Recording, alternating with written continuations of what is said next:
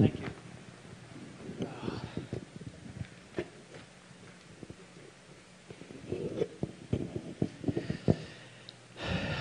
No great decision was ever taken, no important step was ever embarked upon by the early church without the guidance of the Spirit. The early church was a Spirit-guided community. In the first 13 chapters of Acts, there are more than 40 references to the Holy Spirit.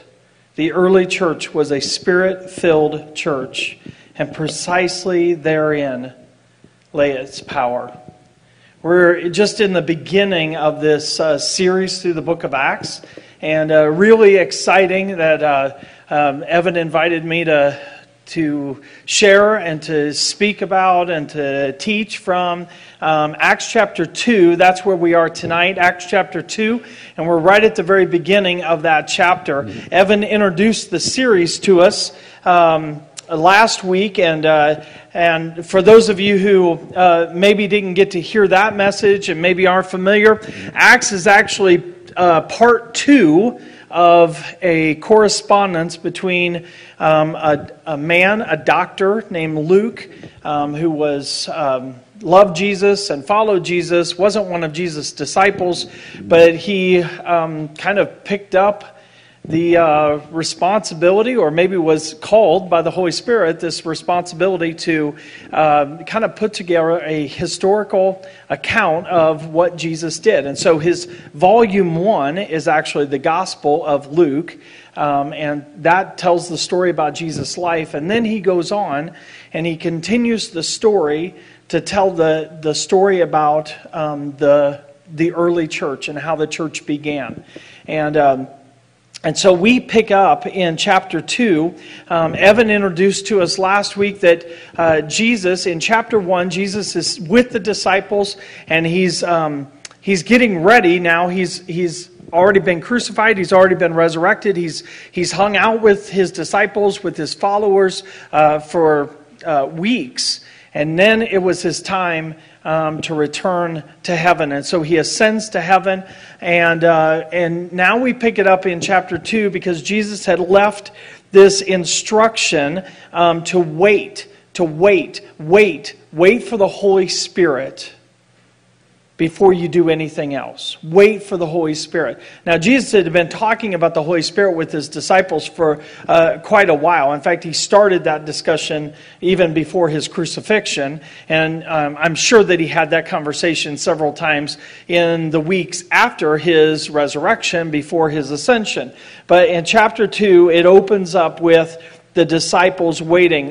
Just go back. Acts chapter 1, verses 4 through 5. This is what Jesus said. On one occasion, while Jesus was eating with them, the disciples, his followers, he gave them this command: do not leave Jerusalem, but wait for the gift that my Father promised, which you have heard me speak about. For John, that would be John the Baptist, John baptized with water, but in a few days you will be baptized with the Holy Spirit.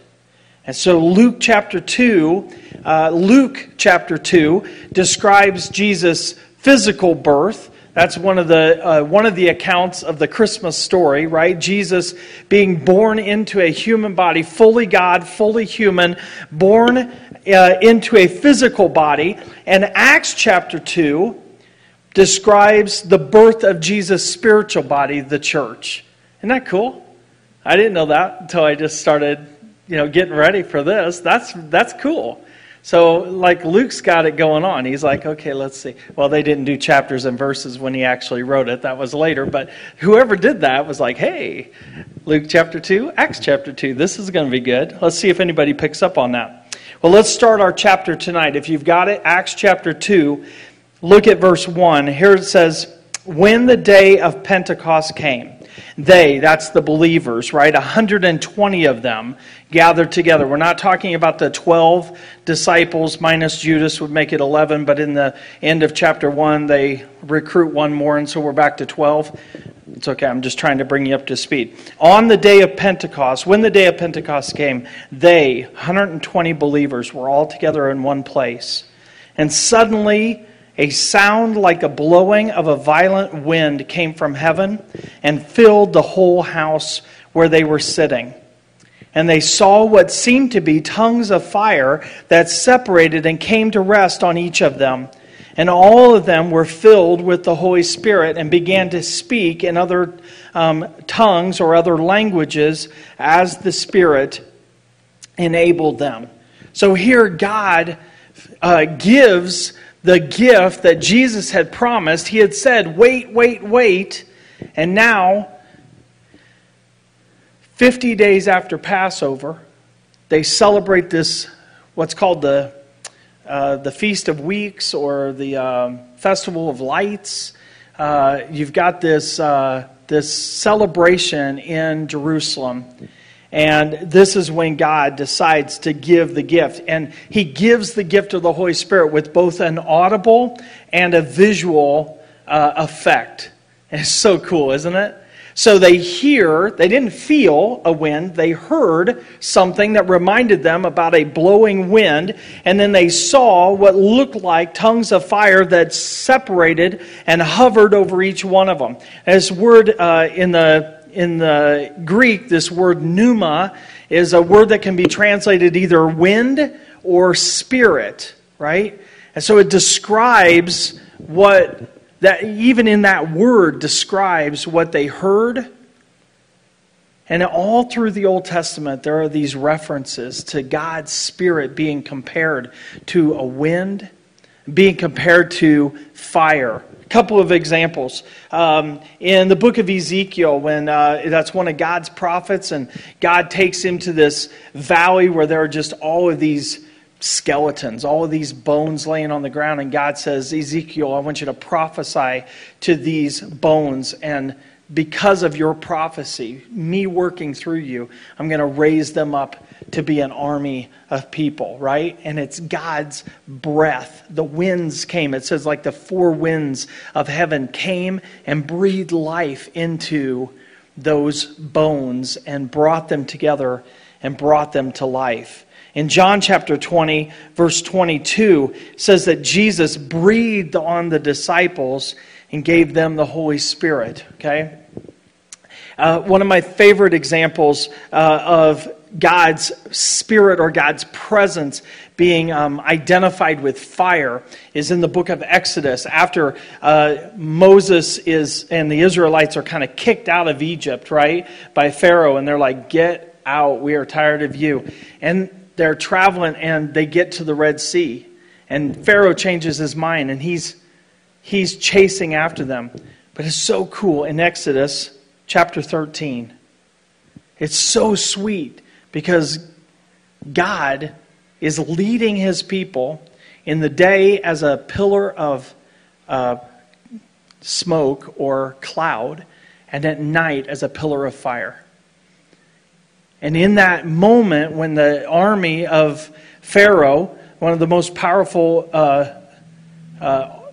armies in the whole world at that time, was chasing them down. They had no place to go. And God, in that pillar of fire, moved behind the people and put Himself between His people and the army of Pharaoh. It's incredible.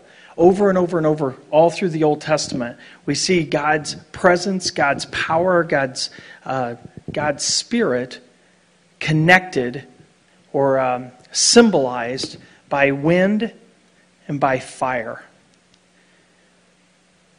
Well, what happened right there in chapter 2? And I want to pause on this point for just a second. But both Spirit baptism and Spirit filling, those are two separate, different actions that the Holy Spirit takes in our lives, right? Spirit baptism and Spirit filling, and both of those things happen right here at the beginning of chapter 2. Now, Luke tells us about the Spirit filling. It says that right there, right? In verse 4. All of them were filled with the Holy Spirit. But we know that Spirit baptism also took place. How do we know that? That's a great question. Let me tell you how we know that. Because Jesus prophesied that that was going to happen. He says that right there. We read it already in chapter 1, verse 5. Jesus says, hang out here because in a few days you will be baptized with the Holy Spirit. Now, we also know that it happened right there because Peter talks about that in chapter 11. He talks about this experience and he says, we were baptized with the Spirit. Okay?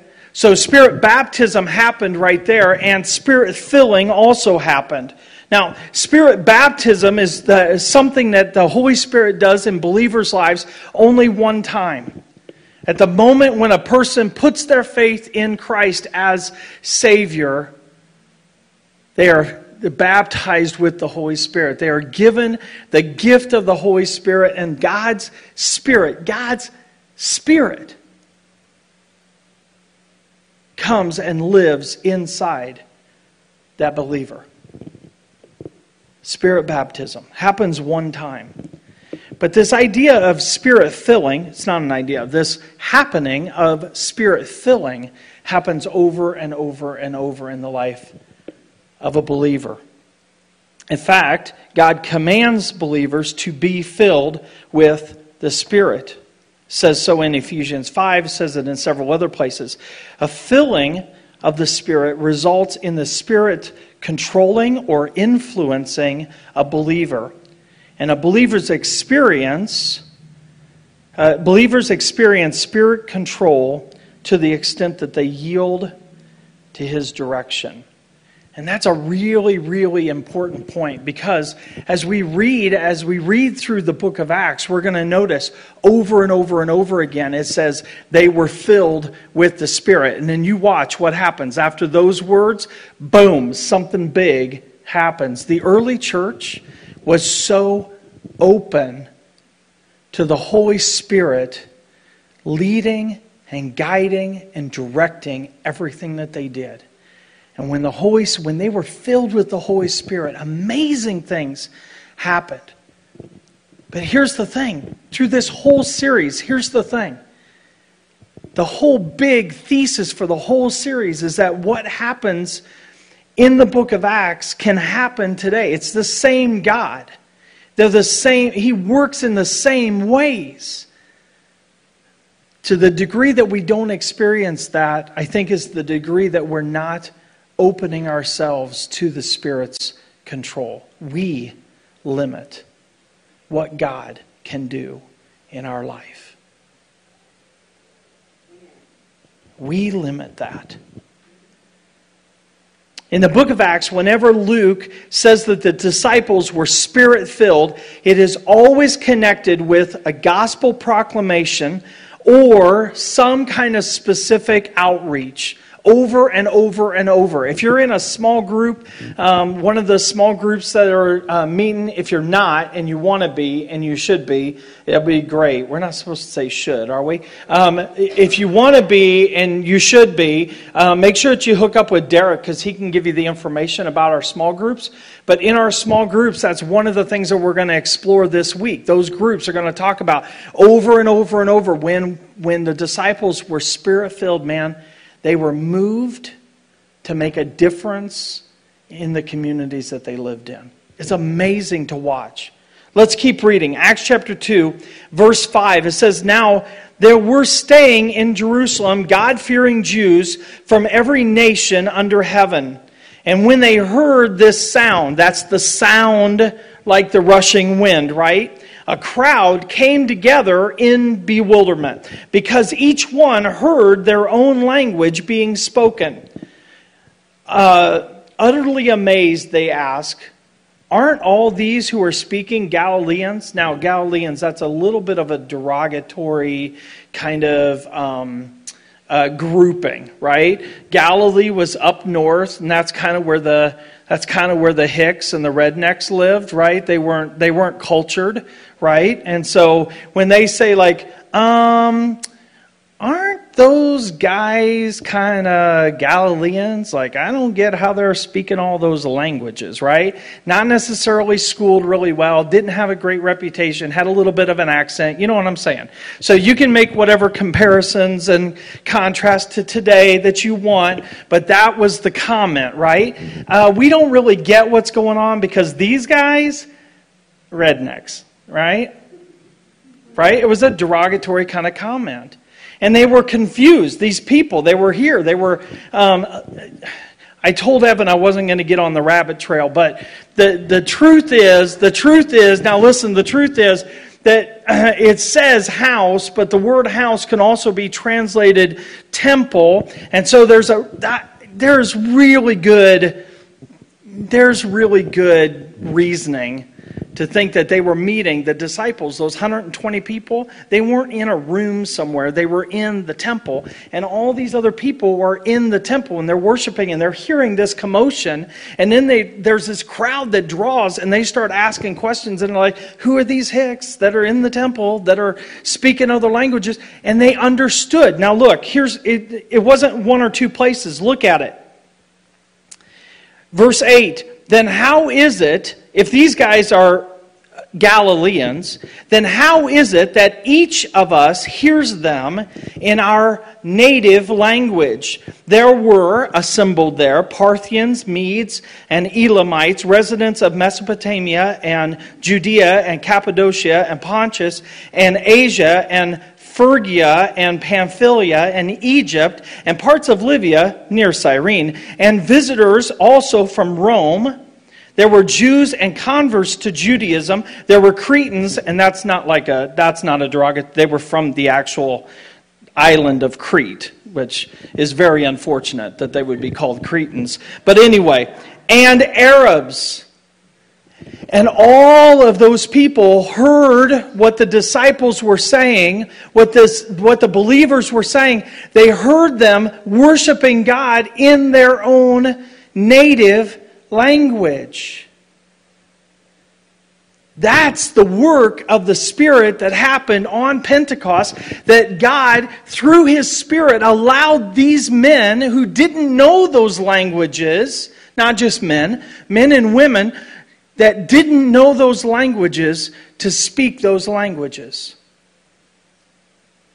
The miracle was not in the hearing, the miracle was in the speaking. That's really important to understand. Because they were filled with the Holy Spirit. This celebration called Pentecost it required men that were able within 20 miles of Jerusalem to come and visit Jerusalem. But it drew Jews from all over the world, and they would make this journey once a year, and it was a big celebration. It lasted a full week. And it's estimated that the population in Jerusalem swelled to about 3 million people. I also read this week that the temple, the inner court, the outer courts, that immediate area could hold like up to 150,000 people. Like that's twice rapid. Dude, I mean, so we don't know that it was full. I mean, maybe it was a down day. It might have been really nice and people were camping. But probably not. They were there, right? That's just for this audience. That's all I'm saying. But they weren't. They were there. They were there first. They were celebrating this feast.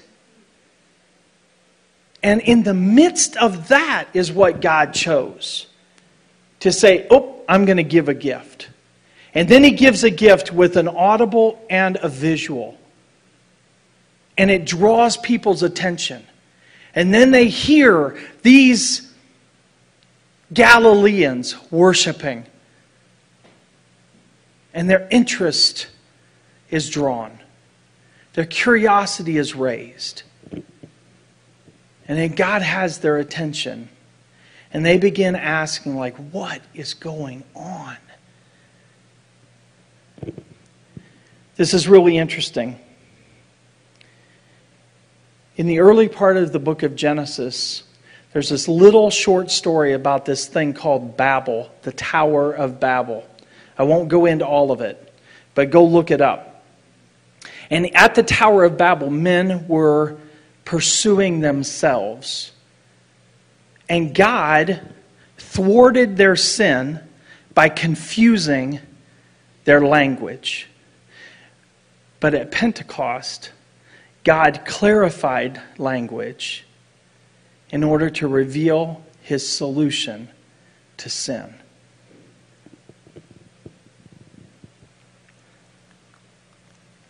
While the crowd was wondering what the heck was happening, Peter, who just a few weeks before had denied even knowing Jesus when he was questioned by a servant girl, Peter, same guy, stands up and begins to speak, begins to address, begins to answer and explain what is going on. Where did Peter's courage come from?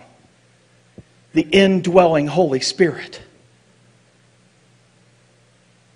God Himself, God's Spirit was in Peter, and Peter stood up, and honestly, from that day forward, Peter's a different guy.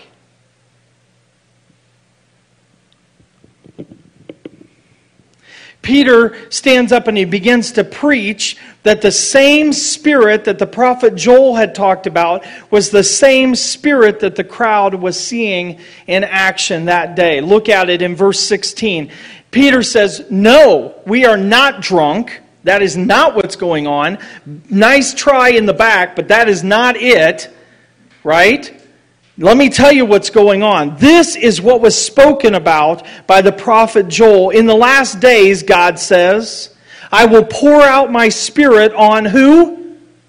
All people. This isn't a guy thing. This isn't a man thing. This is all people, men and women. When we're following the Lord, we have access and we're indwelled by the Holy Spirit when we confess and we seek Jesus as our Savior. "I will pour out my Spirit on all people. Your sons and your daughters will prophesy.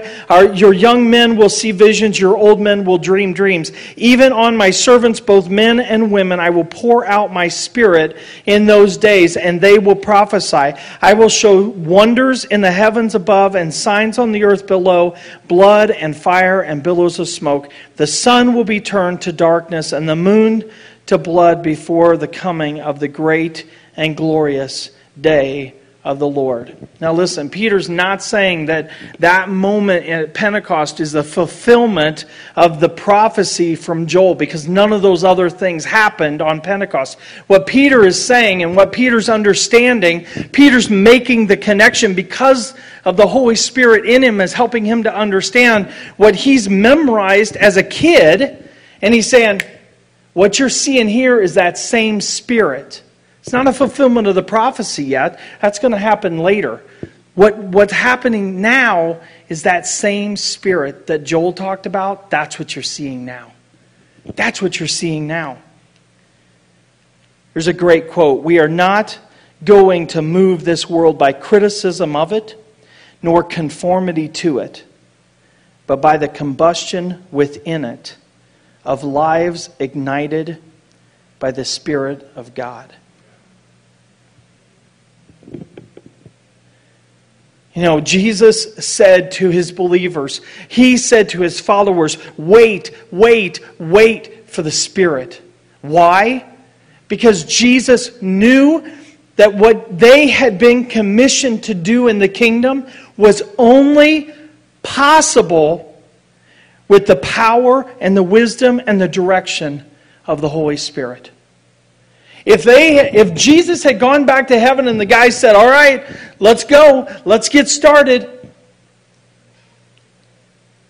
failure. Because without the Holy Spirit, we can't do anything. Nothing has changed from that time when Jesus said, "Wait for the Spirit." But guess what? If we're believers, we have the Spirit. We don't need to wait now. Let's go. Let's go.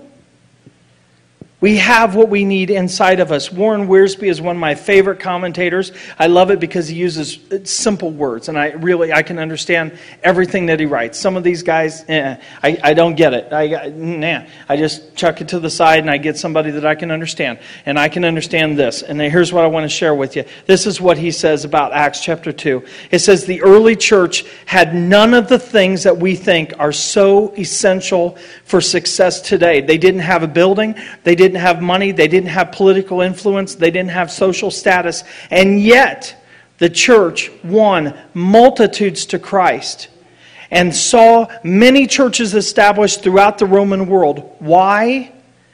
Because the church had the power of the Holy Spirit energizing its ministry. Now listen, folks, our mission today is the same as the commission that Jesus gave to His followers in Matthew chapter 28. Jesus said to them, all authority in heaven and on earth has been given to me. Therefore go and make disciples of all nations, baptizing them in the name of the Father and the Son and the Holy Spirit, and teaching them to obey everything that I have commanded you. And surely I am with you always to the very end of the age. Do you realize when you read Matthew chapter 28, he says that and then he leaves? And if you just read it and you don't understand it, you're like, oh, hold on. He just said, I'll be with you forever. And then he leaves.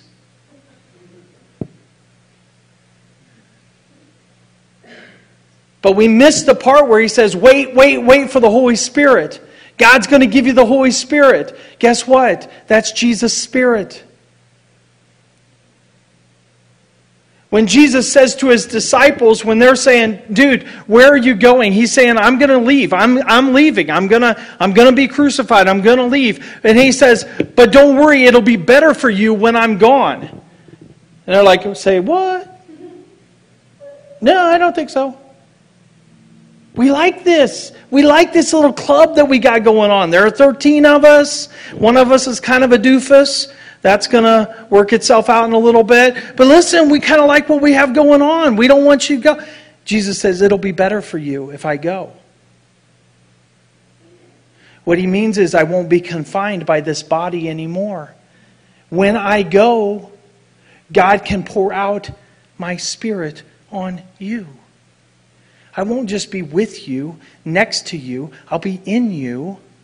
And I will live my life through you if you let me. If you let me. And we're to do the same thing today that Peter began to do on Pentecost. To explain to people what God has done and how we should respond to it. At the core of Peter's message, at least the part that I'm looking at tonight, at the core of the message is what Peter quotes from the prophet Joel, the very last verse. Look, in verse 20 it says, and everyone who calls on the name of the Lord will be saved. That is the critical message. And that statement, everyone who calls on the name of the Lord will be saved. That statement prompts every person on earth to ask one question. Have I called on the name of the Lord to be saved? Every person on earth has got to answer that question. And the way that a person answers that question determines their experience through eternity. Have you called on the name of the Lord to be saved? Have you ever asked the question? Have you answered the question? If your answer to the question is yes, you have, then the second question that you've got to answer, you've got to wrestle with, is your life a testimony to what God has done in you? This was the thing that made the church in Acts so potent. Their lives were witnesses to what God was doing in them.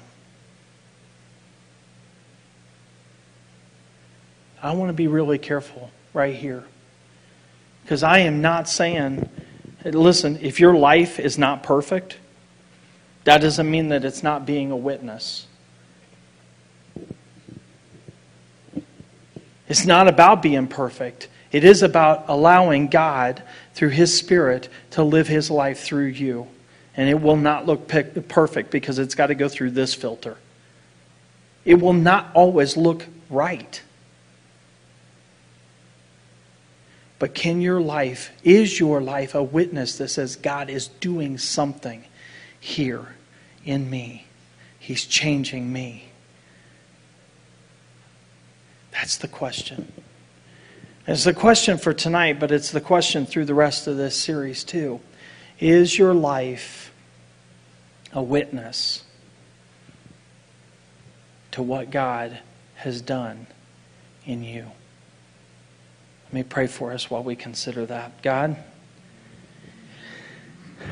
there are some here that may not be able to say yes to that first question. They may not have asked.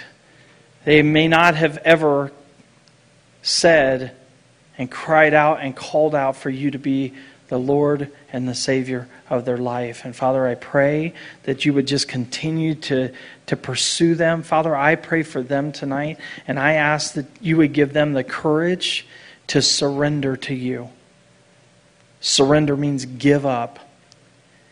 Give up to you. And Father, there are many people who are listening tonight who can say, yes, I have. God, I pray that you would bring conviction through your Holy Spirit if their life is not a witness to what you are doing in them. Your Spirit is powerful. Father, we invite you to come and to live your life through us. We love you in Jesus' name. Amen.